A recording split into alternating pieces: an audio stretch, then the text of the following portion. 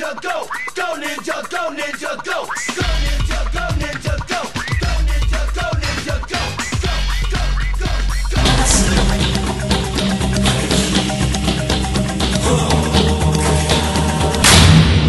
Welcome to episode 132 of Canada's Pinball Podcast, your source for weekly pinball news and interviews with the people who make the pinball industry so amazing. And we're going to continue our streak of incredible interviews. And I am also just really thrilled to talk to this individual on episode 132.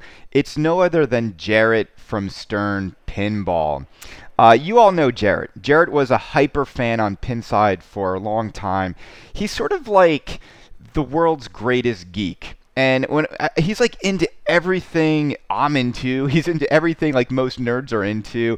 Everything from Ninja Turtles to Transformers to pinball to Star Wars to movies to cars.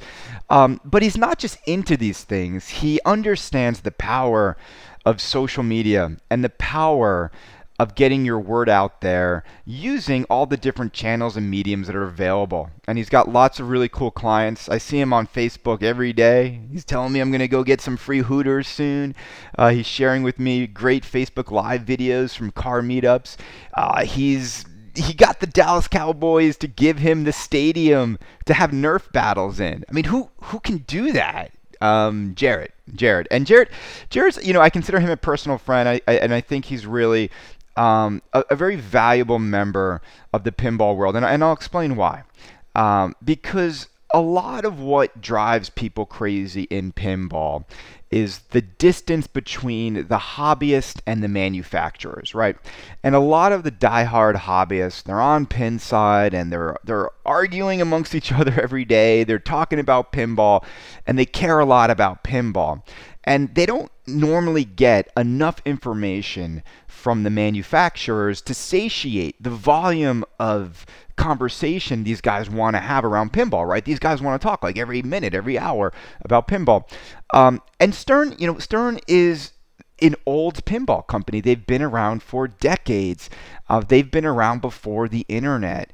And so as we move into the 21st century and social media is blowing up and more companies are realizing the power to use social media not only to energize their fan bases but to sell new products, to tell the stories of their brand. It's great that Stern has partnered with Jarrett. Now, he's been on board for a little over a couple years. And, it's a work in progress. Everybody knows this. Like, it's hard to figure out how to market pinball to pinball fanatics, right? Because on one level, the diehard people, they almost will buy anything the way they just need new pinball. Pinball to them is like it's like a drug and they need their next fix. But there's also a huge pinball player and collector and hobbyist world out there that isn't on Pinside, right? That more people don't know about Star Wars pinball than do know about Star Wars pinball, right? And a lot of people will find out about Star Wars pinball for the first time right now. They'll see it on IGN. They'll see it on Facebook when Stern promotes it out into the world. And those people will be excited, and they haven't been waiting for it for months, even years, like pinball fanatics wait. And Jarrett's going to help, Stern move into an era where transparency and learning about the games and learning about the people behind the games, only adds to the excitement of pinball and only adds to the desire to own these products. And on this podcast in particular, too, I've had the pleasure of talking to George Gomez, Christopher Franchi, Zombie Yeti, Jersey Jack. And when we talk to the people who are behind the games, I really do think it gives a lot of you out there more insight into what went into making the game. And it also puts a lot of people's minds at ease, because when you hear the story behind a game, you often let go of a lot of the speculation and rumors and whatnot. And you'll listen to our conversation and you'll hear me ask Jarrett to continue to open up a little bit of the story behind the Stern games and let us in a little bit more, because I think the more we know, the further our enjoyment goes with these games. And I think that the interview I did with the Jack is testament to that. Look, this podcast, I don't advertise it, I don't promote it, I don't have any sponsored anything. Over 1,700 people have listened to the interview with Jersey Jack.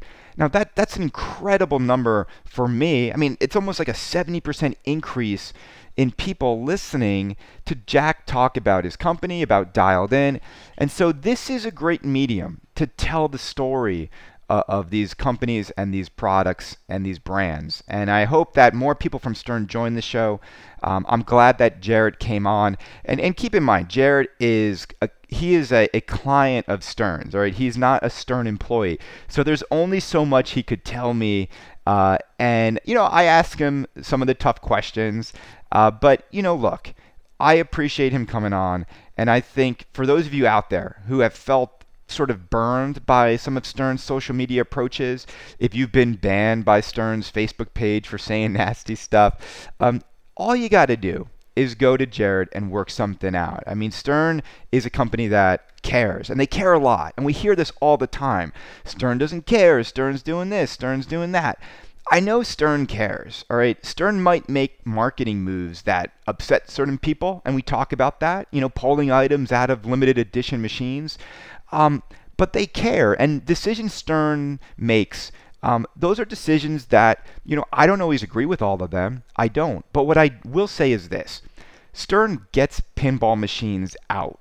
Whenever I've put money on a Stern machine, Stern has delivered. Stern gives us, all right, on a frequent basis, 3 to 4 incredible pinball machines a year based on some of the most incredible properties and licenses out there. And they're going to keep going. They have never burned anyone. They've never sort of taken your money and never got you a game. If we look at the pinball hobby around Stern, it's kind of a disaster. There's just a couple other manufacturers out there that have sort of got it together, but everyone else, the Highways, the Dutches, all this other sort of floundering and people losing money and people hating the hobby, man, you've got to look at the full picture and appreciate what Stern Pinball does do for pinball. Because imagine just one thing. If Stern Pinball went away tomorrow, where would we be? There would be no Kaneda's Pinball Podcast. There really would be no Pinside conversation going on. I mean, how long could you talk about Funhouse before you want to blow your head off, right? So Stern is the future of pinball. Stern is shepherding the competition with them. As long as there's a Stern, there will be a Jersey Jack. As long as there's a Stern, there will be a Spooky. There will be opportunities for others to come in and find the white space. But, I just don't think anyone's ever going to even come close to being at the size of Stern and producing games at that volume and even be able to get that many great licenses going out. So it's a great time to be in it. And I'm excited to air this interview with Jarrett. And we look forward to playing Star Wars. I know a lot of you guys, we've got a lot of opinions. And look, I'm still not sold on Star Wars. I'm still not sold. I don't know if I see the Star Wars universe that I wanted to under glass. But I have Star Wars ordered. I'm going to go in on it, and I hope it plays, and I hope it's as fun as it should be, considering the theme and how much expectations we have around it. So look, not everything Stern does is amazing, but Stern will keep doing it, and that's life. And you have a decision to buy it or not buy it. But I just am very thankful that Stern is around because they give us that opportunity to make those decisions. And everyone else out there, for the most part, has made those decisions very stressful, very anxious, very frustrating. But Stern, they're going to deliver. And you're going to listen. We say this. Star Wars LE will probably be in people's homes in July. That's incredible. In July, LEs are going to be shipping. So that's awesome. Without further ado, let me give you Jarrett from Stern. All right, ladies and gentlemen, let me welcome to Kaneda's Pinball Podcast a very, very special guest. Someone, again, from within the walls of the world's biggest pinball manufacturer. But not just that. This man does epic things all the time. He brings barbecue sauce back to... what was it? It wasn't... What brand was it? It was Chick-fil-A. Chick-fil-A. He brought it back. He got the Dallas Cowboys to give him the stadium to do Nerf battles in. He's had the Ninja Turtles Vanilla Ice at his birthday party, no other than Jared from Stern. Everyone knows your name, Jared, so I want to welcome you to his Pinball Podcast. Thank you very much. Honored to be on the show. Is this my first time on the show? This is your first time on Canada's Pinball Podcast. Well, you've come a long way. I know. I broke a record a week ago, and we'll talk a little bit about Jersey Jack, but his podcast has actually gotten, I think, almost 1,700 listens, which is amazing. He's past George Gomez. We have to get George back on one day soon to reclaim. That's your most listened to episode so far? It is, and I think it hit at an interesting time because Dialed In is ready to ship. So we'll talk about the competition, but Jared, what I want to talk about on this episode, is pinball in general, is your role at Stern, and marketing and how marketing applies to pinball, and I think it's a really interesting topic. Oh yeah, it's so interesting, and I love I'm a marketing nerd, so I get into it. I love the ideas of it. I pay attention to billboards. I love to watch commercials and check out the pre-rolls and stuff on YouTube, because I just geek out on how all the different marketing people around the planet try to come up with ideas to get people to buy stuff. I think it's interesting. Right. And let's start there too, right? So Jared, you're like a hype man. Like I follow you on Facebook. We talk all the time. You're working for Hooters. You're working for all these other companies where you help drum up excitement for products and brands. And you're like me on crack. Like you love toys, you love cars, but you don't just love these things. You then broadcast your passion for these things across social media. And let's talk about social media and its relationship to pinball. Let's start there, because I know you're deep in both worlds, and those two worlds are like worlds apart when you think about pinball and using social media to get people excited about pinball. Yeah, it's when you take the stereotypical cross section of a pinball player, they don't always line up with the stereotypical cross section of an avid social media user. So there's obviously some overlap, but when I came into this 2.5 years ago, the vast majority of any discussion and ideas and planning around pinball related anything seemed to happen on forums or deep in the thresholds of some hidden Facebook group, Right. And in the last 24 months especially, and not just from Stern, from everybody, you've seen a whole lot more social media presence and a whole lot more embracement of a variety of social media channels, from YouTube to Instagram to whatever.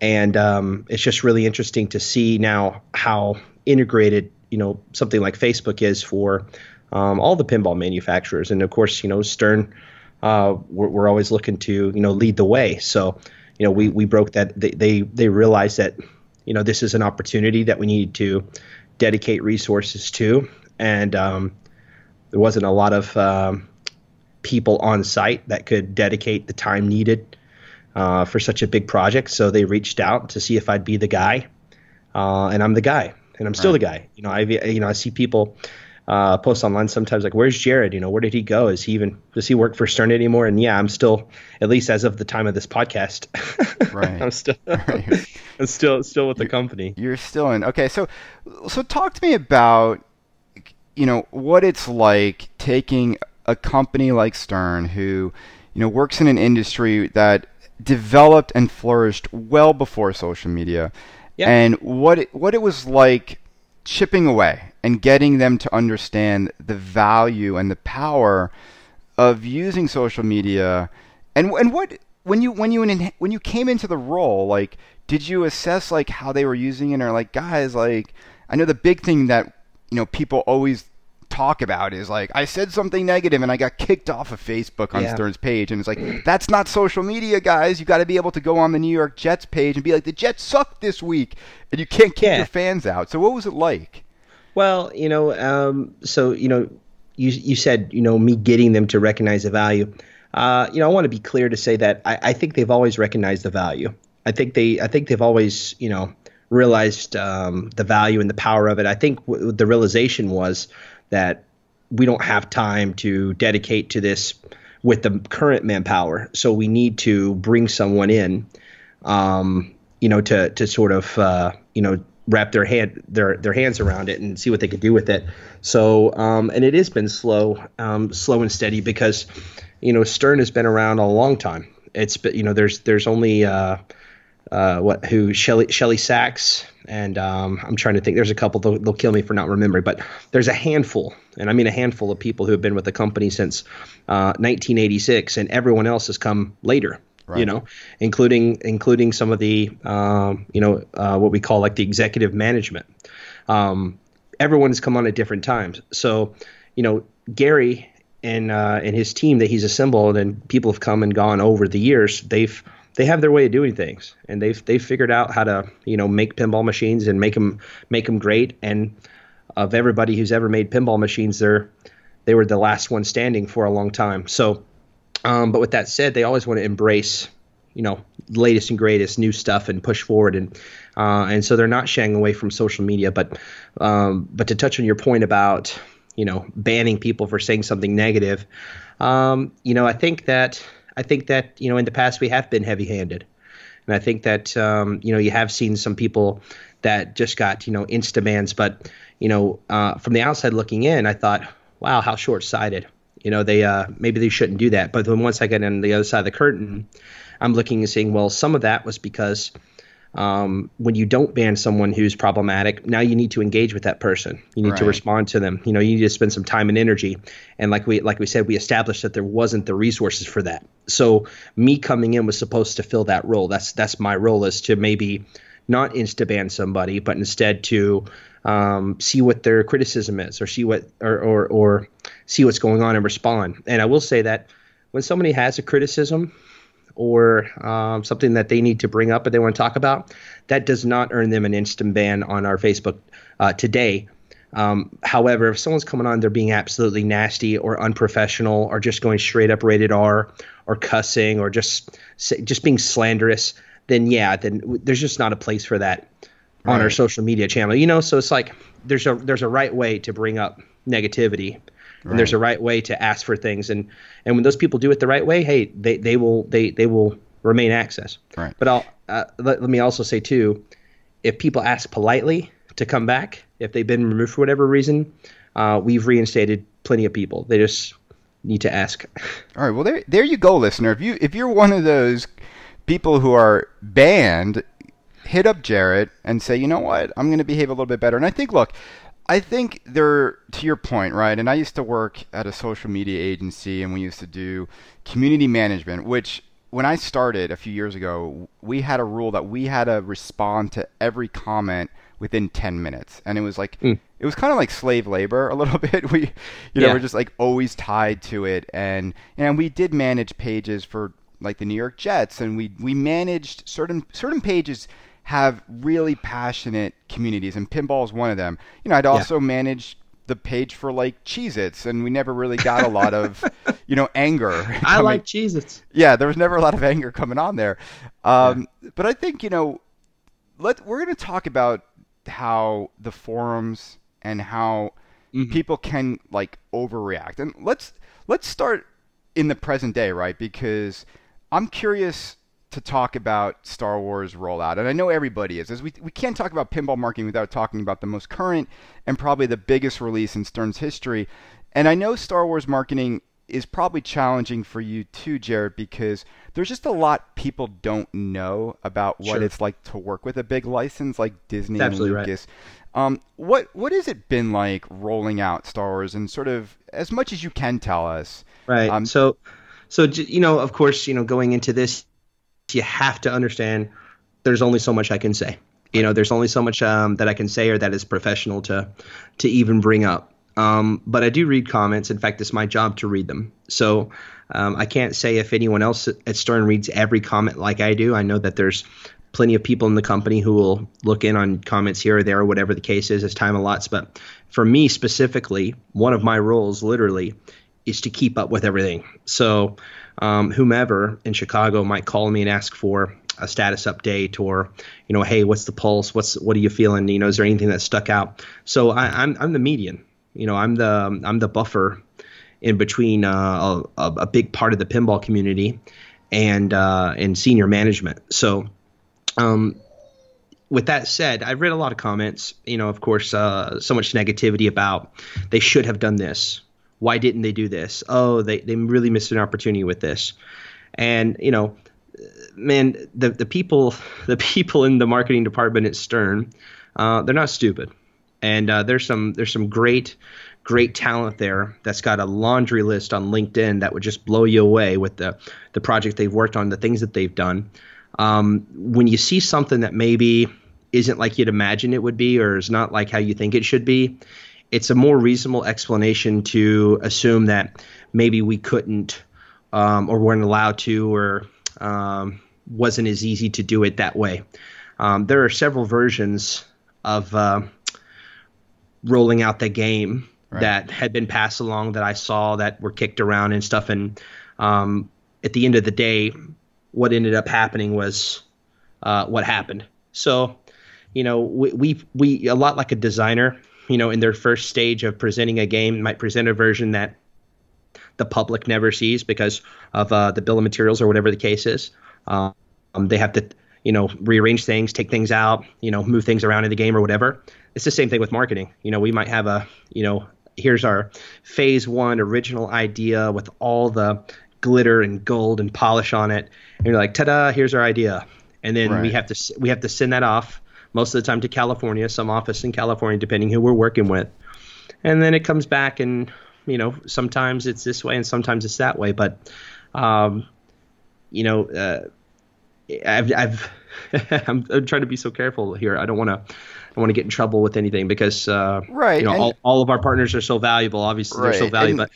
And we know you guys want, look, I think people realize, and when they saw it with even when Game of Thrones came out and HBO and Disney, and there's definitely different licensors that, they're very protective over their IPs and those are always the big IPs. It's, of course, no one really cares what you do. And there's not really much of a bigger IP than Star Wars. No. There's only a handful. If there was a list of IPs, Star Wars would be at the very front of the line of the A list of IPs. It's one of the hottest IPs on the planet or in history. Period.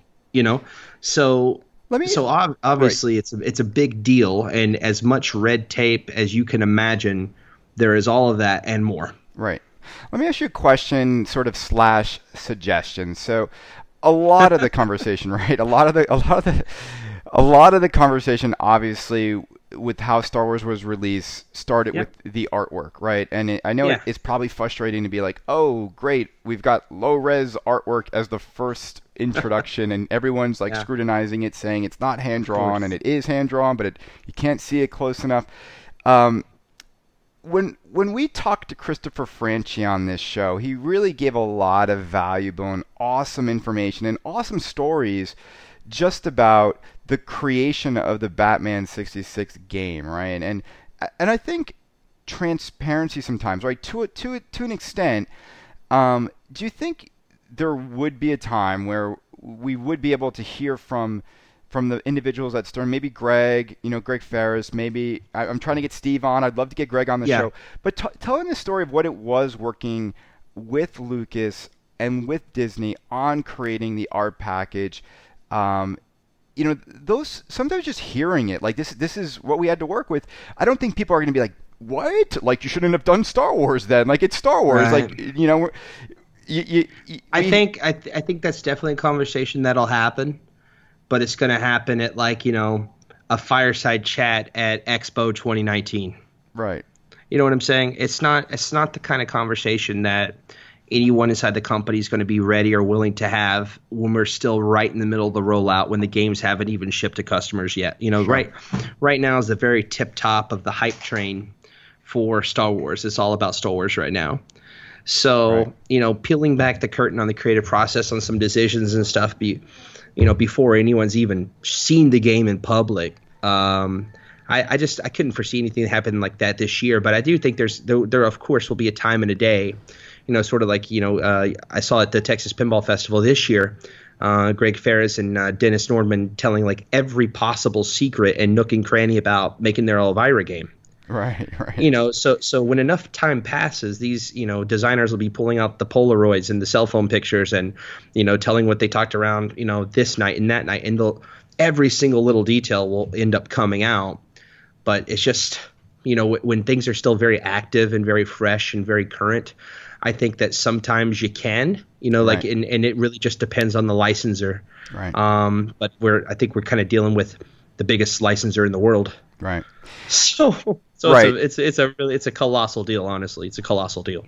And I think too, right? You guys know this better than anyone, and you know this personally better than anyone, that the pinball fanatic, the hyper user on Pinside, like these guys, like they lose their minds. Even though they've just ordered 4 of them, it's like, it's, and as a marketing, so if marketing's goal is to sell, what is the feeling of, do we even need to bother with these diehards who will buy everything we put out?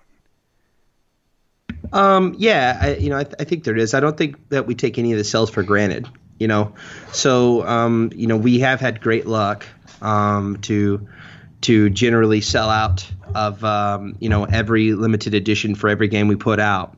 I can only think of one in the last 2 years that we didn't completely sell out of, but that's neither here nor there. So I don't think we should ever take the sales for granted.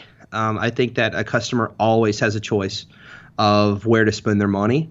And every game that we sell, we're super thankful for that. And the collector community is super important to Stern. It's one of the 3 legs of the stool that Gary talks about in his speeches all the time. The collector community. That's why we have the limited edition machines, and it's something that we embrace to the tune of 400, 600, 800, 1,000 units, depending on the title. And that's a lot of money. So it's a big deal. So. And 50% of the business, and you guys can believe this or not, but I've seen the boxes and I've talked to the people, and 50% of a business is outside of the United States. 50%, really? 50, so that's accurate. That's accurate. Yeah, There's like, it might be 47 or 51 or whatever, but yeah, it's about 50%. If you talk it's shocking, right? But it's true. If you talk to Dutch Pinball these days, whether 51% is a big difference from 47% of ownership. No, I digress. But so half them do go overseas, right? So this notion of like, Canada also counts. So okay. If it not overseas, some of them will go north of the border. But yeah, outside the United States, okay, absolutely. So about 50% of the games we make. So it is accurate that when a limited edition comes out, that half of them will go outside of the United States. Approximately. Okay. Yes. No, it's good. It helps me if I want to flip a game on eBay to be like, there's only going to be 400 in America. Well, yeah. So for example, in the case of Star Wars, there's 800 units. You could pretty well guess that about 400 of them are not in the United States. They'll have different regulators in the back of them, and they'll come with different plugs. Right. It's just cool. It's cool the demand, and pinball is growing all over the place, but it's growing in places like Norway and Finland and Switzerland and Germany and Australia, especially Australia. But there's just all this great growth going on all over the place. But we're so lucky in the United States because we still have access to the used games. Right.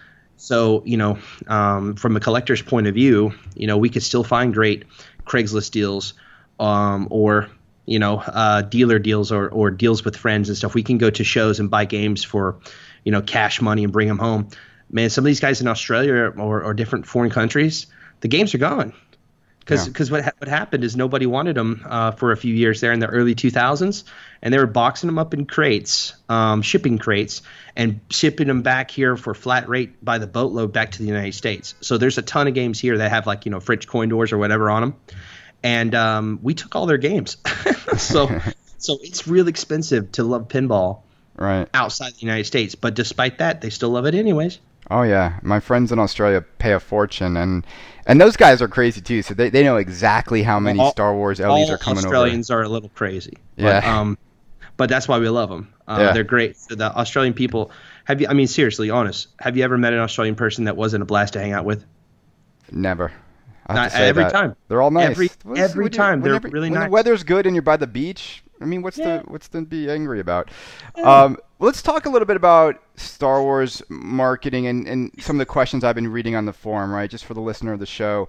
Go ahead. So let's talk about when we talk about the collectors and giving people the limited editions, and then there's a lot of people that are just like Stern's yanking stuff out of the LE and and charging a little bit more, and they're like stuff like there's no real mirrored back glass. Like it was in Aerosmith, now it's off of Star Wars, and then there's no shaker motor. They have the new non-reflective glass. It's not included. Like, how do you guys juggle that balancing act between staying profitable but giving people their value? And because the prices of these games are getting pretty high, and people's expectations of what will come in those packages is aligned with the cost of these machines now. So what are your thoughts? Do you feel like we're taking a little bit too much out, or?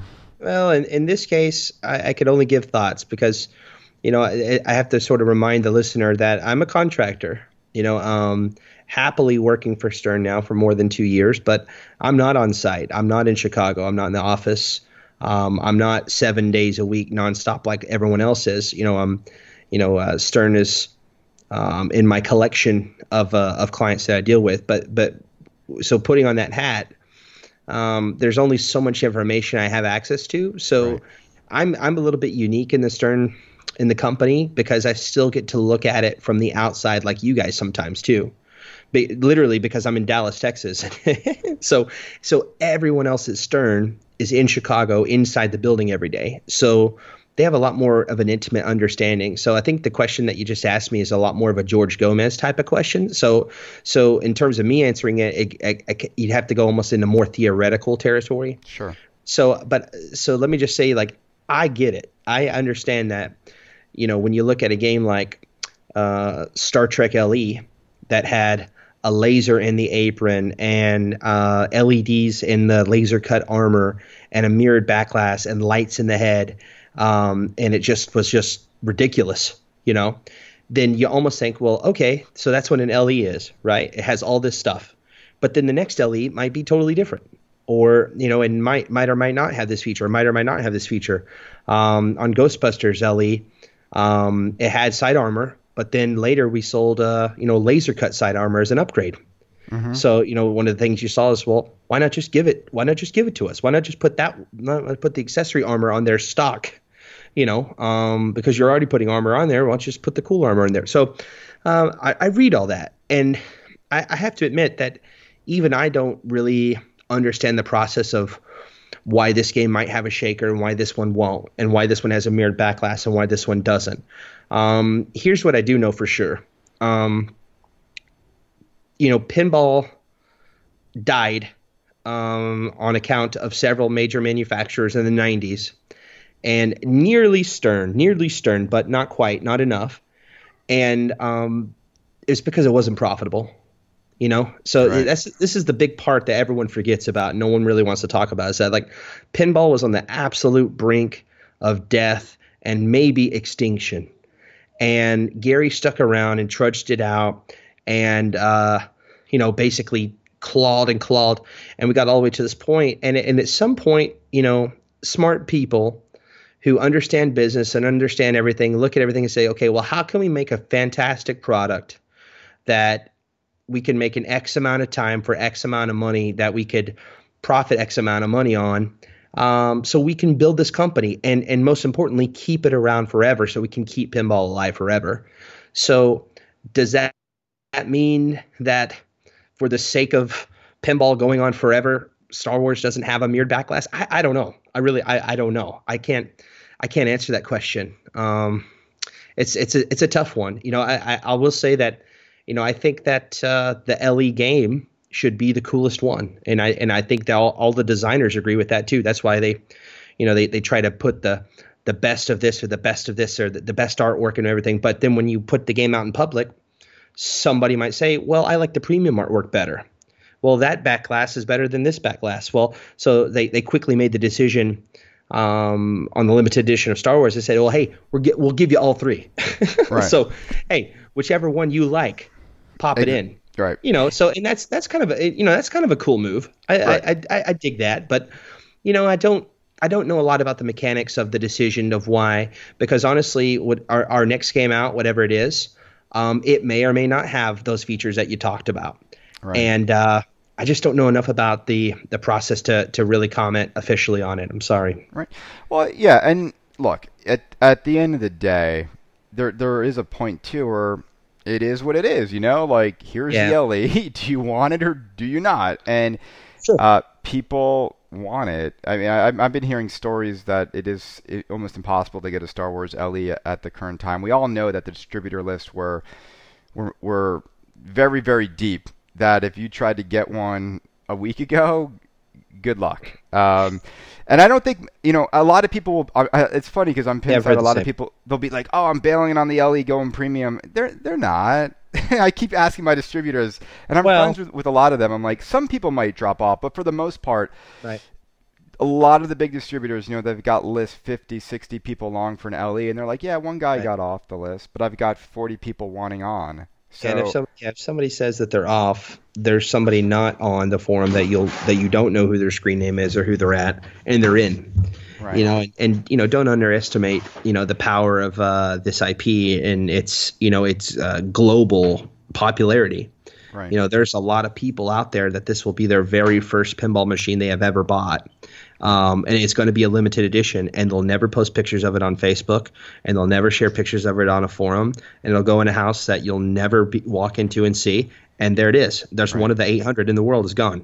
So these games, I did hear that. I did hear some feedback, out of Chicago about sales, and they said they're very, very happy with the way things are going. It's been a great week, a lot of phone calls, a lot of great things going on. So in terms of the sales, I don't, you read what you read, but the game's doing great.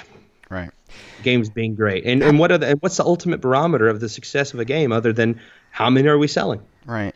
Well, I think the challenge too from, when we look, and you do this and I do this, and you look at it through the lens of the consumer, right? You look at it through the lens of the enthusiasts. And that's what makes you successful at social media, is you have to do that. Like, you help companies understand how consumers are feeling and thinking, and that's what social media does. It creates a bridge between company and consumer. And Stern cares. And you'll hear this, oh, Stern doesn't care. They don't care. They're not. Hey, Stern cares. They care. It's a big ship. There's a lot of people on board. A lot of people on board. No, even when everyone says, let's turn the ship, it might take a while, because it's such a big deal going on. But, man, I know the powers that be. I know them personally, and they really do care. So for anyone listening who's wondering, like, do they care or not, man, we do, and I do. I personally care about all these guys. The last couple of weeks I've just been laughing because on the forums I'd always hear, like, Stern doesn't care. Andrew Highway, he cares about us. He communicates to us every week, and it's like, Stern gets your game in your living room. Stern picks up the phone if you have a problem. I've never, you always hear those guys who like run to the forum if they have like a switch out and they go nuts and they're like, it's Sunday and Stern's not gotten back. It's everyone gets taken care of. Everyone. We have a hotline. Right. We have a hotline, and we've had the same number since the 1990s. How cool is that? No, it's look. When 1-800-Kickers. When my Lord of the Rings, I had an LE. When it went down, you guys got me like a new board of a game that came out in 2008. Pat and Chaz are amazing, and if you guys ever go on the Stern Pinball Factory tour, or you're in town in Chicago and you email tours@sternpinball.com to set up a tour time, which by the way is something you can do. Stop by, poke your head in the Chaz and Pat section, if they'll let you, and look at their laboratory. And it is absolutely incredible. They've got the old Data East diagnostic machines. They've got the old Sega diagnostic machines, all the White Star stuff. Right. They've got pieces of boards and springs. And what they'll do is inside their little lab, they'll recreate problems that are being described to them over the phone or over email. And they'll basically re-engineer things. It's remarkable what they do.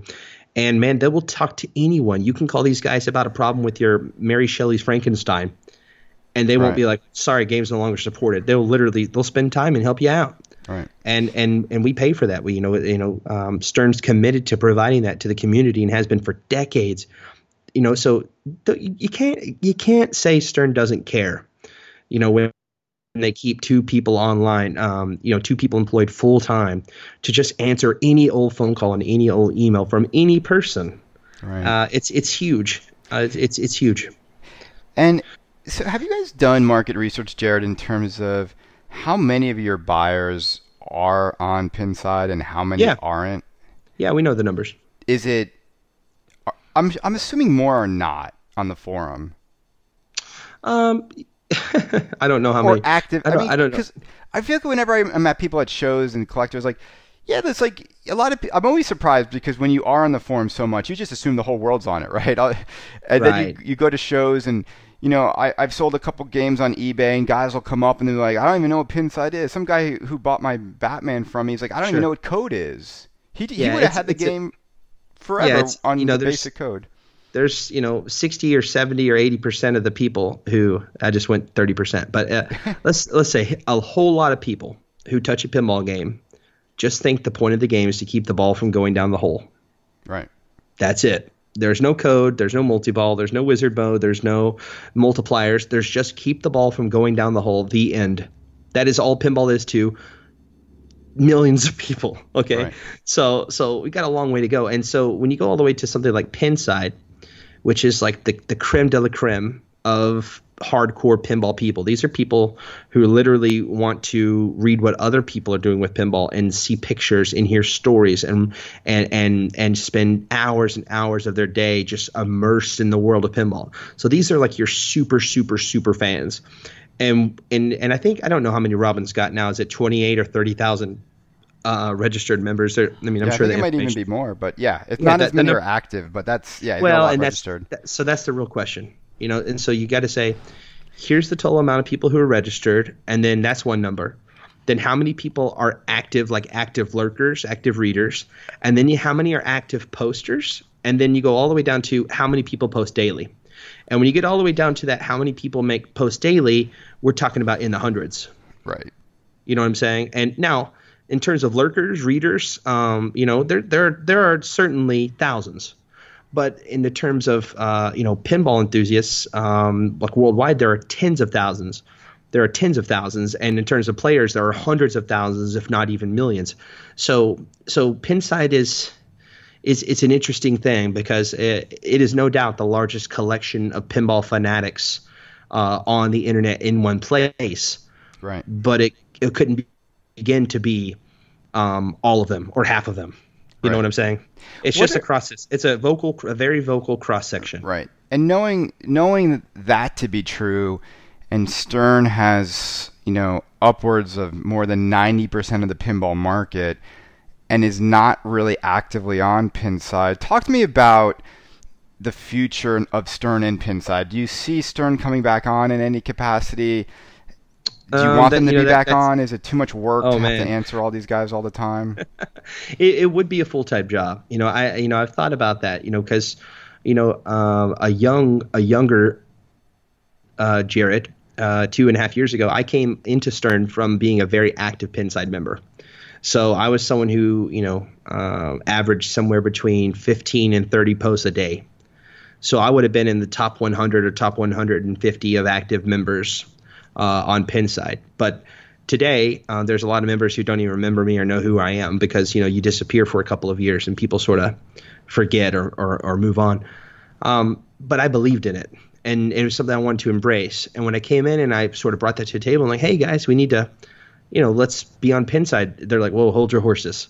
There's been a couple of rodeos you haven't rode in yet, partner. Let us talk to you, and when you hear about the years and years of experience and all the different things that have happened and stories that happened well before I ever even bought my first pinball machine, you start to understand some of the position. And then it really kind of boiled down to one question. It's like, what do we have to lose? What do we have to gain? Does it move the needle? So, right. Ultimately, we decided to focus more on our own social media channels, to really focus on Facebook and Instagram and Twitter, and to to be great at those, and to put a lot of information out there as much as we can, and to commit to new things like live videos and tours and different cool stuff like that, and really just sort of leave Pinside alone. Right. So that's not to say that I don't still read it as a guest. I do log in and read strictly as a guest, but my main account, my Jared account, has long since been deactivated, and you could go there now and verify it's been deactivated. So I'm not like logging in secretly and still sending messages to people. It's completely deactivated. It's done. And I've had lunch and breakfast with Robin and his brother. They're nicest guys. And I know that you met them in Texas too, right? So when they came here, they got together. They stayed right down the street from my house. So of course we got together, and we had a lot of conversation. And I believe that they are trying their best to provide a great pinball community. But when you have so many different people from so many different parts of the world with so many different opinions, and it's hard. It's a full-time job. So in terms of like Stern interacting with Pinside and like, having like a duly appointed forum representative, right. That may or may not happen. But Right. couldn't you imagine that if such a thing existed, it would be almost a full-time job? No, it definitely would be, and I think it would be just an uphill battle for them to deal with the kinds of hyper users on there that just would be relentless in poking them, right? So that's the thing. It's because when you're at the top, you're just gonna take insult after insult. And I saw like this week, I have to bring it up. So like when Steve Ritchie says Pinside is a cancer, so there's obviously some. He said that? Yeah, there's Where? something like that. Like Where? I think on Facebook or. Really? He said, yeah, and look, Somebody take a screenshot? Yeah, it's been passed around, and people have been discussing it on there, and it's one of those things where like there are definitely cancerous people on Pinside, and we know who they are, and it's it's unfortunate that the entire community gets labeled by a very vocal minority, and I think that's what Steve was reacting to. Look, he's the guy's worked on the game for 2 years, and Pinside pulls it apart on low res images, and I can understand. I mean, he's very passionate about his product, and Stern's positioning.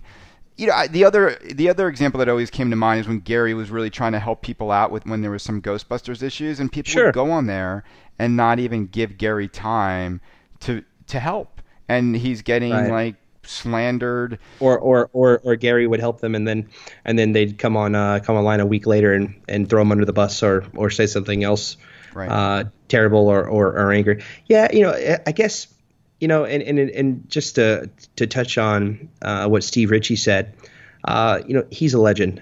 Steve Ritchie's paid his dues, and he's done the entire planet a favor for working on the games that he's worked on and doing the things he's done, whether we're talking about Mortal Kombat or Atari or Williams, and just all the different stuff he's done. He's amazing. But I think saying Pinside is a cancer, I think maybe a more accurate statement would be to say, there are some elements of Pinside that are cancerous. right? It's not. I don't think it's accurate to label an entire community as one thing or the other. It's a little more like society, like people are mostly good, but there's a couple of bad dudes, Right. and so you get some of that. But he's free to have his opinion. I think just because you work for Stern or any pinball manufacturer doesn't mean you should, not get to have opinions. But obviously nobody wants to, you don't want to make anyone upset about anything, but to kind of come around, in terms of the low res images, all I can say to that is that we put out the high resolution images as soon as we were able. Right. That's all I can say about it. Yeah, no, look, it's the thing too is I always say this, Pinside is like a little bit of a pressure cooker environment where, like you were saying, the majority of the hyper users, they post not just hourly, like every minute. Like I don't even understand like how That's people an have, exaggeration. Yeah, I don't- Every minute. 60 Well, times 60 times an hour.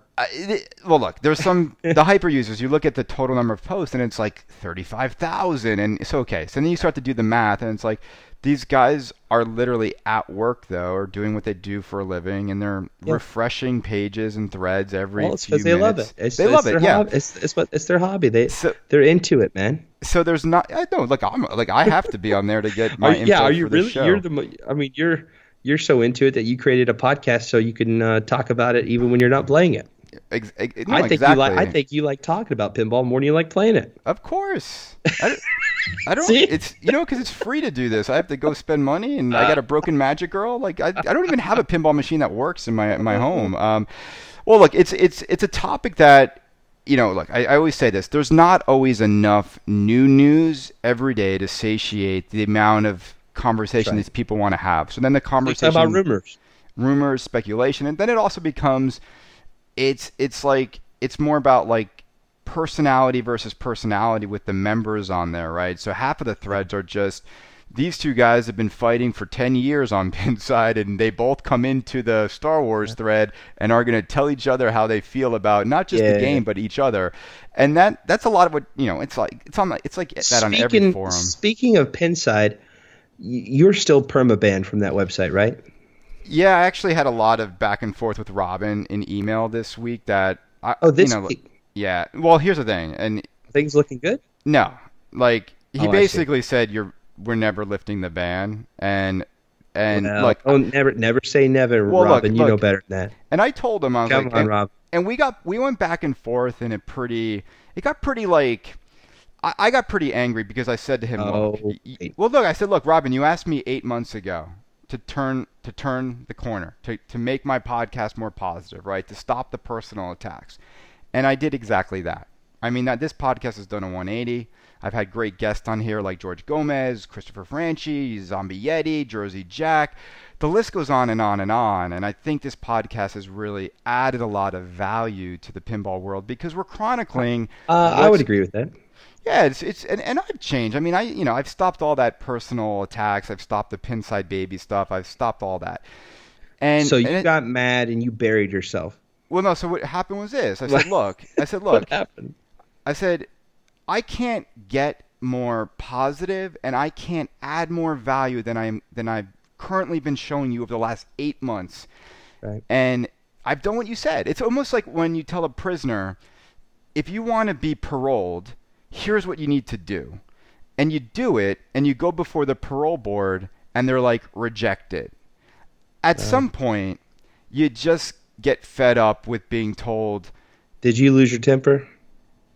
well, what I did was this. I said, look, I think he's being unfair allowing, it's not even Robin, and it's a few of the moderators that Well- just won't let me, and they say this, we don't want to deal with the drama. And I'm like, fine. And I tell them, if I came back on Pinside, I wouldn't be like stirring up drama on Pinside. Like, the main reasons I want to be back on are simple. I want to be back on to be able to communicate to individuals and have more guests come on the show. Sure. Because a lot of people, all I know are their avatars. I don't know who they are. Like, I Right. can't go invite them. I also just, sometimes I think, look, even if he doesn't let me back on, here's a middle ground that they just still won't do.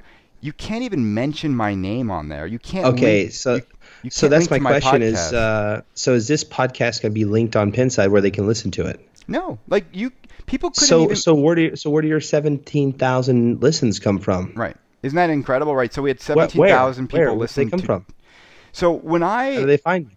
So here's what I'm proud of. When I got banned from Pinside, I thought, oh my God, like no one's gonna really listen to my show because there won't be a discussion happening on Pinside. Honestly, I think it's all word of mouth. That my whole podcast, I have like a Facebook page I don't even update. I don't promote it anywhere. I don't have T-shirts. I don't even have a website. And You take out full page ads in pinball. I've done that before, right? I've done ads at different shows. Yeah. But for the just most part, just to be funny. well, you know how it is in the world of marketing, and I believe this. It's like if you create something of value, people will come, and I think people enjoy this podcast for a few reasons. It's timely. I mean, I do too many probably. It gives you the news when you want it, and we're honest, and we have good interviews. We have great guests, and half of those great guests have been members from the Stern family, and my little begging of you, Jared, is like, let's get more great Stern people on because I think this is. We'll see. We'll see what we can do. Yeah. I can't. Man. I'm not in a position now, maybe in the future. I don't know, but I'm not in a position to direct or dictate that people are available for the show or not. It's sort of, it'd be really, let me tell you something else I learned that is a little bit of behind the curtain sort of secret that you may not know or be aware of. It's sort of interesting. So how like some pinball shows will have a designer or an artist or someone from Stern there. Mm-hmm. And some of them will even have like many of them. And then some shows have none of them. Mm-hmm. So you might think that like Stern wanted George Gomez and Steve Ritchie and John Trudeau or whoever to go to this show, but not to this show, whatever. The truth is Stern completely stays out of that. And those show organizers reach out personally to those designers or those artists or those programmers or whomever, and they independently make arrangements to get them down to the show or whatever. It's completely on their own. So like when John Trudeau or George Gomez or John Borg or Dwight Sullivan or whoever is like at a pinball show, it's because the organizer of that show reached out, accommodated them, made it happen. Yeah. Whatever the case is, however they negotiate. It's so Stern's not saying you can or cannot go to the show. These guys just go to the show. Right. So with that said, now doing media interviews is a little different than going to a show, but these guys will go to the show and then do a panel. Right. They'll talk for an hour. Right. And isn't this just really sort of a version of the same thing? So yeah, definitely. But I would suspect that anyone at Stern before they went on any major podcast would have to get some sort of at least verbal approval or something before they would go. Right. Well, and I think the reason why I like talking to George and Zombie Yeti and the different individuals at Stern is, people listen to the past interviews and they realize, they all go well. There's never been like a bad interview. No one's ever like walked off set or taken the mic off and been like, Kaneda, how could you ask me that? Like, and they've always been good. But look, it's pinball here. It's pinball what we're talking about. I think people need to remember that, and I think the listener needs to remember that too. Is that we're talking about pinball here. Right, this is something that was originally designed for teenagers and young adults to go out and hang out at the arcade on a Friday night and have fun and play around. It's always been about fun. It's always been about entertainment. It's always been about that sort of escape. So when you start taking it so seriously that it's like getting under your skin or keeping you up at night or making you sincerely angry, man, I don't care if it's from this forum or this Facebook page or whatever, like you gotta take a step back, because pinball's not supposed to be a negative thing. Right. It was never supposed to be about nasty stuff. But unfortunately, man, a lot of people have lost a lot of money. And I'm not talking about us. There's just been some negative stuff that has happened for a variety of reasons, for whatever the case is, and so people are upset and people are on edge, and there is a whole drama element. It's so funny because you and I, like, we're in the pinball world, so we get it, and the listener listening, they're probably in the pinball world too, so they get it. But guys, in the world outside of this bubble that we're in, people don't even know what the heck's going on. I know. Like, they don't even know what a plunger is or where the start button is or any of this. So you think that they're going to believe you when you say, and there's amazing drama that you wouldn't believe this, what happened with this buyout and this merger and this, and these investors, like, they'd be like, what are you talking about? Exactly. Huh? Yeah, go tell someone like, that. I played Pac-Man once in 1988. I don't know what you're talking about. I know. Go tell someone like Highway Pinball is trying to be refinanced, and they're like, who's Highway Pinball? I think that's what makes most of the drama, though, and you're right. And I think it's also, if you're over at Stern and you're within the Stern company walls, Stern has never not shipped someone a game they paid for. And the main drama, the main pain source that has infiltrated pinball has occurred over the last 5 to 6 years, and it's the rise of the boutique company, right? And I want to talk a little bit, Jared, about Stern's sort of feelings about all these other companies. Crowdfunded pinball. Right, who have really sort of, I believe, tried to come out in these like blaze of glory ways and say like, we're going to make the best pinball machine, and we have no understanding of how to make pinball, but F. Stern, they're not doing it right. Here's our game, here's our game, here's our game. And year after year after year, we watch these companies fail. We watch their games struggle to launch. And we watch buyers and consumers lose their love affair with pinball, which then hurts Stern. So, like, what are your feelings about what the boutique manufacturers have done to the pinball collecting world? I think listen to what you just said. Boutique pinball manufacturer.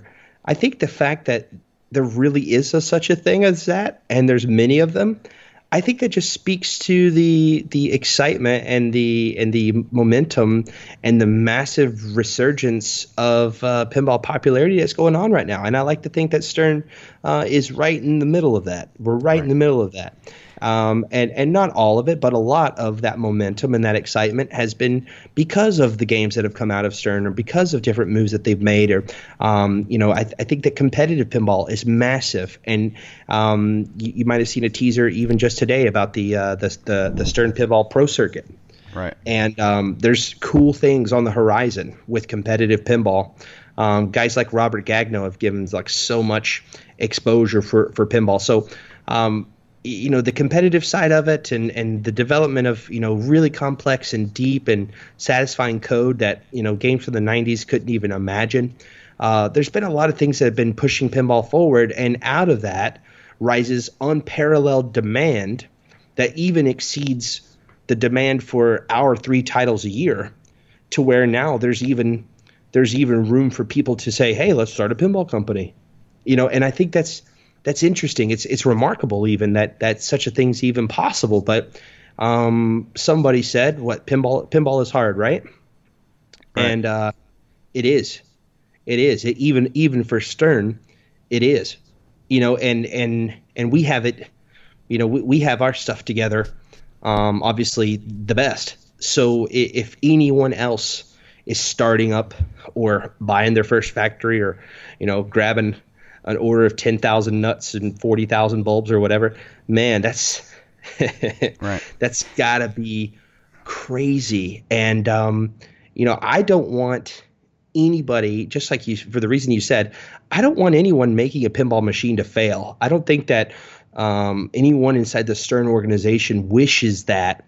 And you might think, well, how could you not? But no, really, we don't wish anyone to fail, because a loss of one pinball manufacturer sort of has a ripple effect that could go all the way up to us. So you're absolutely right that it is bad for pinball. It's bad for pinball when someone takes millions of dollars out of the marketplace, or sucks the enthusiasm or the momentum or the love of pinball out of people. And we've seen, I've seen people that said, I'm out, I'm cashing out, I'm done, I'm selling all my games, this isn't worth it. They took a $6,000 hit on the chin, or an $8,000 hit on the chin. Some people a $15,000 hit on the chin. They said, "I am done," right. And they're gone, man. Now, thankfully, pinball is growing faster than it's going backwards. But still, I regret that. I regret that those people, and we weren't responsible for that. But just as a pinball enthusiast, I regret that that's the reality for some people, that they had to learn the lesson, trying to support someone who had the best of intentions. Do you think people have learned the lesson of pre-ordering before a company has proven they can do it? I don't know. I mean, you hear a couple of times that, okay, guys, we really learned our lesson this time. It's done. We're done. We're never We're never following another Kevin Kulik. And there's just been 2 or 3 or 4 games now that have been announced or come out since then that absolutely people have put money down on. And it's sort of like, it's one of those things where like your parents tell you better, and then you just go out and do it anyways, and you're like, my parents were right, I should have listened to them. Mm-hmm. Sometimes you just got to learn the lesson for yourself, I guess. But the pinball lesson, man, could be very expensive lesson. So Jared, I regret that for those guys. In terms of like cadence, and you were saying demand is greater than Stern's 3 major titles a year. I think it is. Do you ever Do you ever wonder, like, if games have long enough time to stay in the spotlight? And I talk about this a lot on the show because I think a lot of my listeners are new in-box buyers, and the guy who buys Batman, who's like still waiting for code to mature. That guy probably had Ghostbusters and by the time Ghostbusters had all the issues, Batman is on, and then by the time Batman is even just beginning to ship, Aerosmith is announced, and by the time Aerosmith is, everyone's realizing it's a great game. Star Wars hype is taking over. Right. Well, imagine if Star Wars was announced on May 4th, like everyone wanted it to be. Right. That would have been approximately a month ago, and that would have sucked. Some well-deserved attention and momentum right out from me underneath Aerosmith. And Aerosmith is a game that should have been out earlier, but due to some logistic reasons, some other things in the factory, the production of the game ended up getting pushed back. So the game plan, when we lay it out on paper, it all looks great, right? But then, like I told you, pinball's hard. So then we lay out this perfect game plan, but then reality comes and this doesn't work out right, or maybe this has a little error, or we have to send this back, or we're waiting on this piece or these parts, or whatever the case is. And life happens, and now things aren't like we planned, and so they have to sort of adjust and go to plan B or call an audible and just sort of go with the flow. And and then you finally you put yourself in a position where hey, if we don't make adjustments to this plan, Aerosmith is only going to have a 60-day, 65-day rollout before Star Wars hits. Well, that's not fair, because Aerosmith is a great game. Right. It's a great game. Seriously, ask anyone who plays it; they'll tell you it's a lot of fun. It's great. It shocks people, and looking at it, you say, "Well, that layout's similar to this," but then you play and you're like, "Well, it's amazing. It's completely different." So. The last thing you want to do is cast a gigantic shadow over a game that's not even out in the spotlight yet. Right. So they try to make that, and they're aware of that. They know that. That's a part of the reason, not the only reason, but part of the reason why Star Wars has come out when it did. So these games all do need time to shine. They all deserve time to shine, but they try to basically more or less, plus or minus, block it out every 4 months. What's interesting, when I try and compare video games to pinball, where video games, a lot like the movie industry, like we know what's coming out years in advance. And even if things shift, like if Grand Theft Auto, we know it's coming out. We know Red Dead's coming out. Yeah. Video game companies will also allow people to see the development process as they get within a year of launch, and they start to invite media to see. And pinball is like a tightly kept secret until right before launch, and it's just a completely different way. I think you know why. I mean, well, it's the hype. It's like people's like. You can control that hype window so tightly. I think it's because a console game is $60. I think that a console buyer is saying, hey, I'm gonna buy this and this and this, and they have a collection of dozens or hundreds of games. And I think that when you're talking about a $6,000 or an $8,000 or a $9,000 purchase, people plan those out, and they may only make one a year or one every 2 or 3 years, or sometimes once in a lifetime.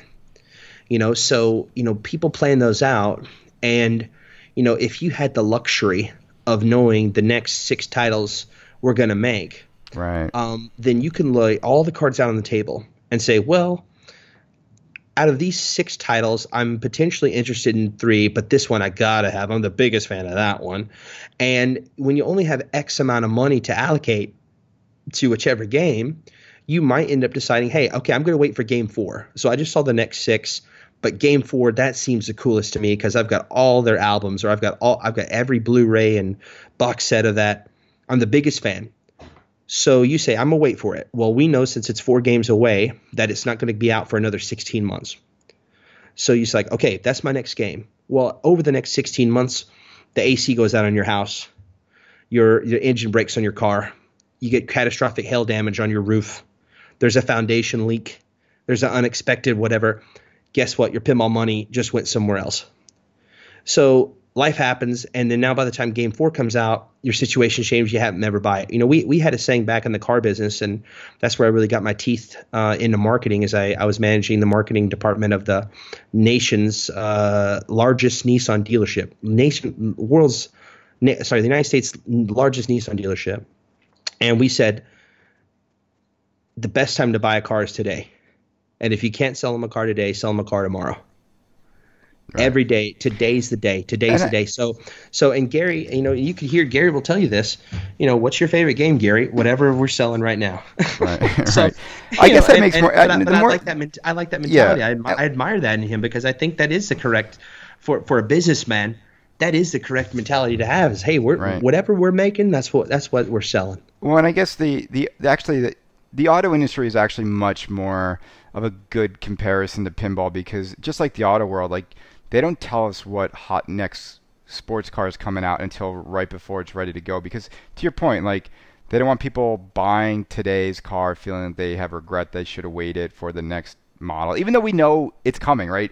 Everyone who sees Star Wars, they know, and there's rumored titles of what's next in the lineup, whether it's Guardians or this or that. They know the rumors, like they may or may not. Yeah, they may or may not come out, but everyone's aware that Stern's not going to stop at this game. This isn't going to be there's always another game, 3.5 months. You're only ever 4 months away from the next title.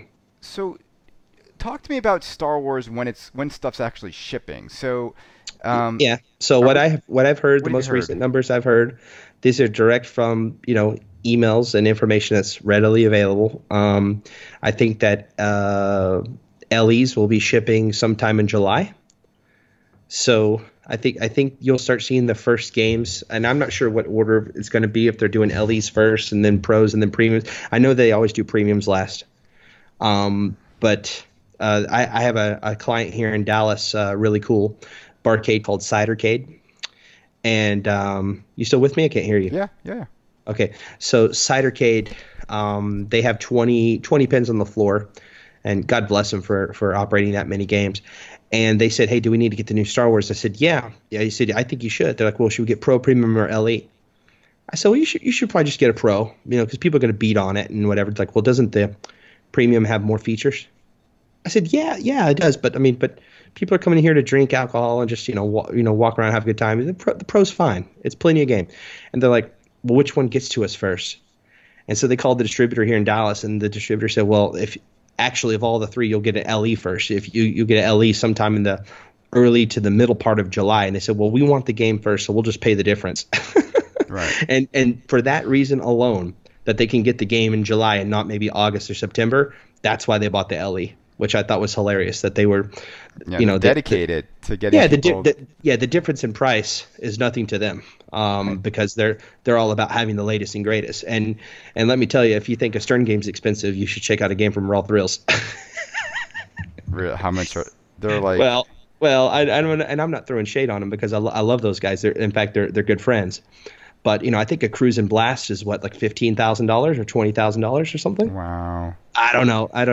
Maybe I had to double check that. But it's a ton of money. I mean, I have a Guitar Hero arcade in my garage, and I was just looking at parts just out of curiosity. And the replacement guitar, one of the two guitars, direct from their parts company, is like $780. Oh my God! A little plastic guitar. You could buy a PlayStation 3 with Guitar Hero 3 with two guitars and a 60-inch LCD 4K plasma TV for less than that. Oh my God! Yeah, I had a pipe dream because I was so excited when I saw they're bringing back Daytona USA, the Sega. Cool? Yeah, I was like, I'm gonna buy these, and then they're probably gonna be like $8,000 each, like maybe $10,000 each. And like, you can't just buy one; you need at least like 2 to 4. Well, and the reason they cost so much money is because they pay for themselves. Oh yeah. So they're not meant to be in your living room. I think a Star Wars Battle Pod. I don't know if you ever saw those at Dave & Buster's or something, but I think a Star Wars Battle Pod is like either 25 or 28,000. Yeah, they're around $30,000. New. Right, exactly. So, and it was funny because at an auction somewhere in 6 years in the future, someone will be trying to get $800 for it. Well, my friend just got one. He paid $16,000 for it, and it's funny too because like these guys, who It's cool. buy them It's for their like- homes, they plummet in value because, to your point, those things are designed to just sit in a big restaurant or bar and just Of have course. people pump. Dave and Buster's, just constantly people pumping in like $2 a play, $3 a play. Yeah. I just got Ghost Squad today, and I don't know if remember Ghost Squad is one of the first games to have like a full size rifle light gun, and it has like the coil inside of it that rattles your whole body when you're shaking it. It's like And this game must have been $10,000 or $15,000 when it was new. And this bowling alley owner here in town says, "Listen, I want this game out, and if someone doesn't come and pick it up by Friday, it's going in the dumpster." And the game's fully functional. It's gorgeous, but it's just big. It takes up a lot of space, and he doesn't care. So he would rather throw it away than do something with it, because throwing it away is faster and easier. So I had to go and do a rescue mission to save this arcade today. But that's just to turn it back around. I think we got a little bit. What were we talking about? Yeah. Well, yeah. I mean, our listeners are like, wait, they're talking about arcades and game room stuff now. Yeah, we're I'm so off sorry. pinball. So let's bring back the pinball. So in terms of cadence, Yes. so Star Wars LE shipping sometime Yes. July, then we'll follow Yep. up with premiums probably Yep. like August, September. Is That's what I heard. Is Stern planning to go next title at Expo? I mean, Expo is usually the time when Stern does start to pull the curtain off of the next title. Yeah, I haven't. I'll be honest with you. I don't know if we just hadn't got around to talking about that yet or whatever. So I'm not sure. I'm not sure of the exact timeline. And it's gotten to the point now where, I just sort of take any timelines with a grain of salt, because there hasn't been a title yet that hasn't switched something than what we originally said. So thank goodness all these conversations happen, privately. So when something switches, only us and me and 6 other people or 10 other people know about it. Right. You know what I'm saying? So that's How another many- reason. how That's many another reason why games- we shouldn't publish our titles 2 years in advance, because we'd be like, summer of 2019, get ready for blah blah Right. blah, and then summer 19 comes, and we're like, whoops. Yeah. Yeah. So it's safer to not say anything until we're ready. That way, we're always on time. Let's talk about. I know I told you I was going to bring this up. So I was Go ahead. at Expo last year. Yep. In Jared's epic party. Let's talk a little about like when you're trying to sort of like what's Stern's sort of marketing strategy around Expo, right? Because Expo as a show, and I think Wait, this is last not year was not Jared's epic party. That was Stern's epic party. Stern's epic. Yes. I feel like you own the word epic. You should like trademark it though. Like whenever I would see love that to. word.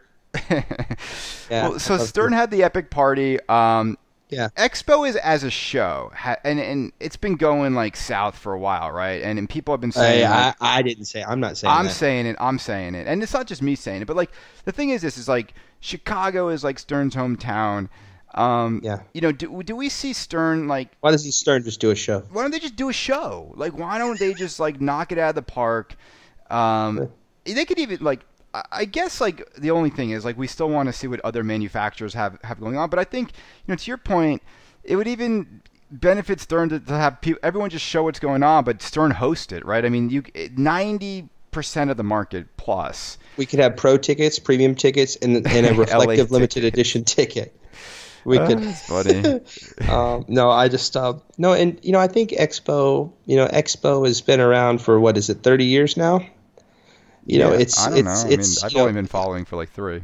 a long time, and those guys who put on a show, Mike Pasak and his partner, they're good guys, they're pinball guys. So I don't think that Stern is in a position that we want to take over anything. So I think Expo needs to be Expo, and they're going to continue doing their thing, and will continue to participate, as far as I know. Now, but Right. let me also say, just completely separate, it's completely possible that in the town of Chicago, in the pinball city, that Stern, the world's largest manufacturer of arcade quality pinball machines, decides one day to do their own 2-day or 3-day event that's in a similar style to other pinball events that you see and know and love around the country.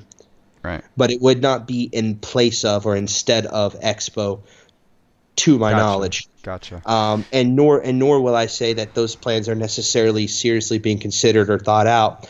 I'm just simply saying that it would make sense for the world's largest pinball manufacturer to maybe also host the world's largest pinball convention.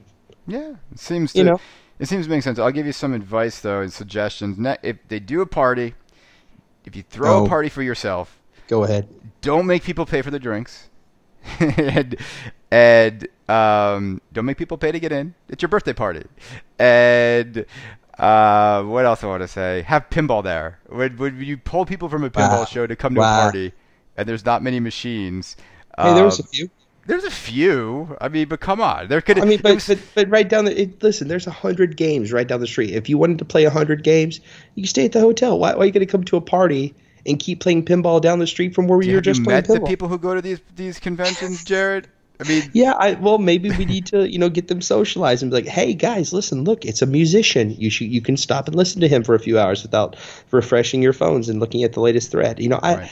I mean, absolutely. I think Viper Alley was great. That venue was cool. We had a lot of fun there. Ernie Hudson was wonderful. Zombie Yeti's wonderful. Ed Robertson, of course, a great friend, wonderful. I'm happy with that event and the way that it went down. But in terms of hey, Stern, pay for more stuff. That's that's something that we hear all the time, right? But I don't. buy I me a don't beer, Gary. Yeah. Buy me a beer. buy me a beer and put a shaker motor in my machine. But I hear your criticism. I don't want to just put our fingers in our ears and say we were perfect and anyone who thinks otherwise is wrong. That's not true. We definitely could have done a lot of things better. I take the criticism seriously. And should we do a party to that scale or in that nature before, I'll absolutely take a lot of the constructive feedback that I've heard from a lot of people into account, and we'll make sure that the next one's way better than this last one was. But it was a special occasion. It was just celebrating 30 years, Right. and I don't foresee that a party like that happening again anytime soon. Yeah, in marketing, it's like 35 and 40 are next. And no one ever does the Right. off years. No. Well, let's talk. We talk a little bit about, and this is something we talk about offline, is how Jersey Jack is good for Stern, right? And how competition is important in any category for manufacturers of entertainment to continue to up Yeah. their product, right? And Jack came onto the scene, and Jack has long history with Gary and with Stern, and Jersey Jack has I think been humbled in the process of making games. And I think when Jack came out, it was a lot of like, a lot of people come out with that F Stern, we're going to do it better. And then they realize like actually how hard it is when they go to do it. But how much has Jersey Jack had an impact on you in terms of like marketing your games, and also just Stern continuing to increase the quality of their games and pushing them to create those world under glasses that everyone is looking for with these high, because these games are now like high priced items. These are no longer Yeah, I don't, unfortunately for this question, Chris, I think this is more of a George Gomez question again. I think that, how has that changed? So much of those questions are just so personal in terms of the mechanics of the business and how it's arranged and why. And, I'm a contractor. I only know so much, so I can't say anything other than sort of speaking in hypotheticals. Because I'm just guessing. So, but what I will say, and I guess if there's a way to say that this is just personally speaking, I do think Jack being around is good for pinball. And he's always been very kind to me in public. He knows who I am, and I've seen or run into Jack at Texas and at Chicago and New England and a bunch of different places. I run into him, and he's always been very professional, very kind. So. Right. I've got no problem at all with them. Well, so whatever anyone else has, I don't know. I can't speak to that, Well, what we but were I saying think that more pinball is good for pinball, and more people who actually announce a game, build a game, and ship a game, that's good for pinball. Because the word pinball is not something that Stern gets to own. It's something that we're stewards of, and I think we're very proud stewards of that. But we don't get to own pinball. Pinball was around even before Stern was. So right now we're like the major stewards of it, but we're not the only ones either. So whoever takes money from someone and builds a game and ships it and then stands by that product, man, that's they're a part of Team Pinball, and Right. that's it, we're all sort of, whether we like it or not, we are all collectively pushing pinball forward and keeping pinball alive and making a generation of new players emotionally invested into this game, so that way it can live on, and people, like my daughter, will grow up and have brand new pinball machines to play when she's old enough, you Right. know. So No, I that's think- and I think anyone pushes that forward, that's someone who's cool, and I respect that. Completely That's just agree. me. That's just I me, man. Yeah, and I completely agree. I think all competition is healthy. It's good. I think more pinball going out there is good. I also think, there's so much room for these collectors to get both company games and enjoy them both. And look, just be honest. I mean, the cadence of Stern games doesn't stop. It's like you guys are a well-oiled machine. They can't stop. No, 3-4 games a year. There's room for both companies to survive, and both companies have a different approach. Let me throw a marketing sort of question at you. What would you do because you're a man who knows how to control the crowd, how to get people hyped, how to get people to buy tickets for Nerf battles, how to get barbecue sauce back. I've done it. Yep. How would you market the current situation at Highway Pinball? What would you do if the investors said, Jarrett, you're our guy. Help us get people back on board. Was that an accent? I think it was some sort of accent. That's my combination Swedish and German accent combined. Man, and that's a fun question, isn't it? But I just, I am keeping an eye on what's going on, just because, and that was not because of some directive. I'm keeping an eye on what's going on just out of pure curiosity of what's going on in the world of pinball. And I think it is an interesting and unique situation what's going on. But man, I don't want to comment on that, actually. I've all my mental capacity and all my creative juices in regards to pinball is all about, bettering the Stern brand and pushing the Stern brand and, making Stern Pinball the best. So I'm all out of creative juice when it comes to other pinball manufacturers. I think that's a great answer, because honestly, if they asked me to help them with my marketing skills to turn the ship, I'd be like, I don't want this job. So so it's a fair answer. There's a saying. There's a saying, and I like it. They said, "Everyone with a check is not your customer." Right. So just because someone can hire you, just so someone could pay you, that doesn't mean you should take it. And in terms of contractors, my team and I, and there are more than me. I have my business partner Pedro and my right hand Jessica. And neither one of those two work on the Stern account. I handle that exclusively. But I have a team, and we get approached all the time from all spades of business that you would imagine, and we turn a lot of them down because there's just too much heat, or it's just too much bad PR. They've dug themselves in the hole, or whatever the case is. And in terms of doing business with people, I'm interested in doing business people who are on the up and up, who have a good track record, who are committed to customer service. And I'm not saying that Highway or their new investors aren't. I'm just saying that I have the luxury of picking and choosing who I work with. So I deliberately pick clients that give me the best odds of being professional. If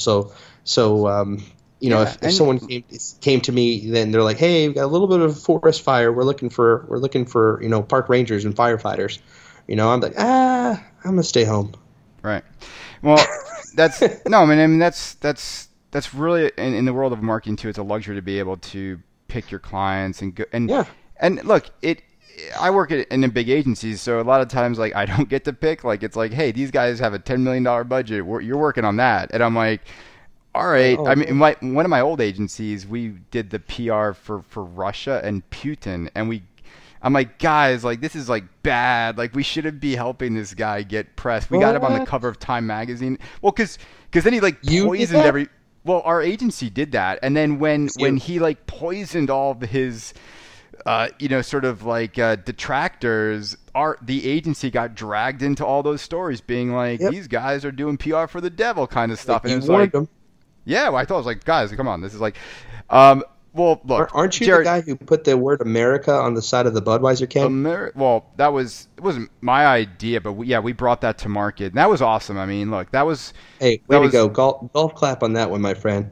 yeah, it was Because I great. I think mean, having an ice cold glass of America, that's a good idea. it's drink it up, drink it up. Well, Jared, here's the thing. We're a little over the hour. I really appreciate you coming But on. it's fun, though. You know, I know that and look, we talk all the time, and I know that you're in a really interesting situation because when you go from being a fan of a hobby to having a position with a company, Yeah, it changes. it changes the game. And Yeah, of course. you've been very professional. I think you're very nice. I think everyone who's ever met you, I think you are an advocate for pinball, an advocate for Thank you. Stern. And that customer service goes a really, really long way. And there's that human connection that I think alleviates a lot of like the drama and the angst. Like no one's gonna tell Steve Ritchie to his face like anything negative. They're gonna shake hands and they're gonna thank him for making so many great pinball machines over the years.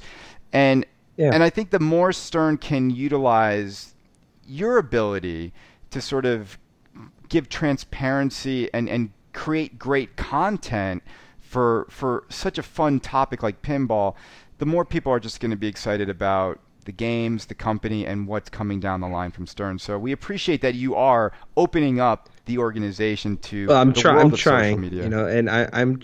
Thank you for saying that. Thank you for recognizing. But I'm not the only one. There's a big team. There's a lot of people who care about the customers, and a lot of people who never get any credit at all. A lot of ladies in the office, a lot of guys in ordering, a lot of guys back in production, and the production team. I've been back into that secret door that's off there in where they're actually designing the games, and there's maybe 2 or 3 times more people in there than you'd expect, and you don't know their first and last names, but they're helping just as much on these games, coding dots and making things and just working so hard. And so that's one cool thing that I've learned coming into Stern from a collector's point of view and down into now being on the business side, is that there are hundreds and hundreds of people working weekly to make these products, and they all really sincerely care about making a great pinball product and making it the best they can in the circumstances that they're given with the materials that they're given. And so, some of the negativity stings, but they push on anyways, and they push on for the greater good. And I'm so thankful. And it sucks to have, maybe stepped away from some of my ability to get in there and, be a super active, visible member of the pinball community. But I think I'm helping in a different way now. By being in the role that I'm in, and I'm really proud and happy, of course, to have been given the opportunity I was given. Something that I take really seriously. But if I had one wish, it would of course be that we could be even more open and communicate even more. And I think slowly and surely we're getting there. And I think that as time goes on, we'll see more of this kind of thing, and not just from me, just from everybody. And and I think I speak for everyone in the Stern organization when I say that we're very thankful for all of our customers, very sincerely thankful for our customers, and we're working to improve in all manners and aspects, whether it's code or game design or shipping or communications or everything. And so my little piece of that pie is the social media side of it. And believe me, they're committed to improving there too. And as long as they'll have me, I'll be right here trudging along and working with them. So thanks for having me on the show. Thank you for giving me an opportunity to talk to everybody. And I'm only a Facebook message away. So for anyone who's not banned, you can send me a Facebook message to the Stern page, or you can hit up my personal page. It's fine. Spell out your last name. So it's Jared and then your last name. So it's people Uynes. So it's Guynes. I'm very easy to find on Facebook because I actually have a blue check mark next to my name. Very easy to find. Right. Just be careful, people, though, because when you friend Jared, you're going to get content times 10. Like, Jared's going live all the time, but it's all good stuff. I love having Jared come up in my feed like all day long with like fun stuff. I never know what he's going to hit me with. I do a lot of content. I'm a hyper user, so I post on average 3 to 6 times a day. So that's heavy in the Facebook world. But I go out of my way to make sure that my content is entertaining or informative or engaging or fun. And I definitely try to keep away from drama and negativity or anything that's gonna, I try to provide value, because when you're lucky enough to take up a little bit of somebody's newsfeed on Facebook, that's space that you shouldn't take for granted. I think you should provide value with that. So I try. Well said. Well said. Well, ladies and gentlemen, Jarrett from Stern, improving and getting the word out about their, not even the word improving, but helping us sort of see more and learn more about Stern through social media. I know Jarrett's really excited about what the future has in store with Stern, and I don't know what the future titles are. As much as I talk to Jarrett all the time, he won't tell me. So I dream at night about what they could be. But maybe something cool. I know that you're excited. I know that the future for Stern looks really exciting. And you just keep telling me, Jared's like, you haven't seen anything yet. And like, that's all he has to tell me for me to be like, oh man. But I'm in on Star Wars. Guy should say that. Whatever's next is going to be even better. You just wait. I know. I'm like, well, I'm in on Star Wars. I sent my deposits in today for congratulations, 2 Star Wars LEs. Thank you. Whoa. 2. Why did you get 2? How to get one 2? To keep, one to keep, and one to flip? Well, the deal was 1 for me, 1 for my brother. I'm saying if he wants it or not. And we'll see. Maybe I'll flip 1. Maybe I won't. We'll see. I'm a little bit of an opportunistic, but like everyone's happy in the end of my deal. Capitalism, baby. You got to. Well, Jared, thank you for taking the time. We'll do this again soon. And yeah, we'd love to have anyone and everyone at Stern. I would actually like to talk to some of even those people who don't get the recognition, who are behind the scenes. Jared, give some thought to some of those individuals who may, make for a really good story. Not everyone. There's a lot that come to mind when you say that. There's a lot that come to mind, but be mindful of this. Not everyone's comfortable talking in front of a microphone. Not everyone's comfortable fielding questions. And some people, they'll talk your ear off, off camera, and you're like, okay, and what's your statement? And you go live, and they see the red dot, and they turn into a deer in headlights. So, as much as I'd love to be like, interview everybody, I don't think everybody is interviewable, because just some people don't have the temperament for it. That's why I'm going to leave it to you to help me find some of those people. All right. Well, here's the thing. We'll say goodnight. We'll say, Jared, thank you. And we'll say, everyone, you're going to get to play Star Wars soon. Settle down. Play it. Keep on flipping, and remember to always stay tuned. Oh, okay. All right. Well, Jared, have a great night. Thank you again for being a guest of Canada's Pinball Podcast. Okay. Thanks, man. I appreciate it. All right. Bye-bye. Go Ninja, go Ninja, go. Go Ninja, go Ninja, go. Go Ninja, go Ninja, go. Go, go, go, go.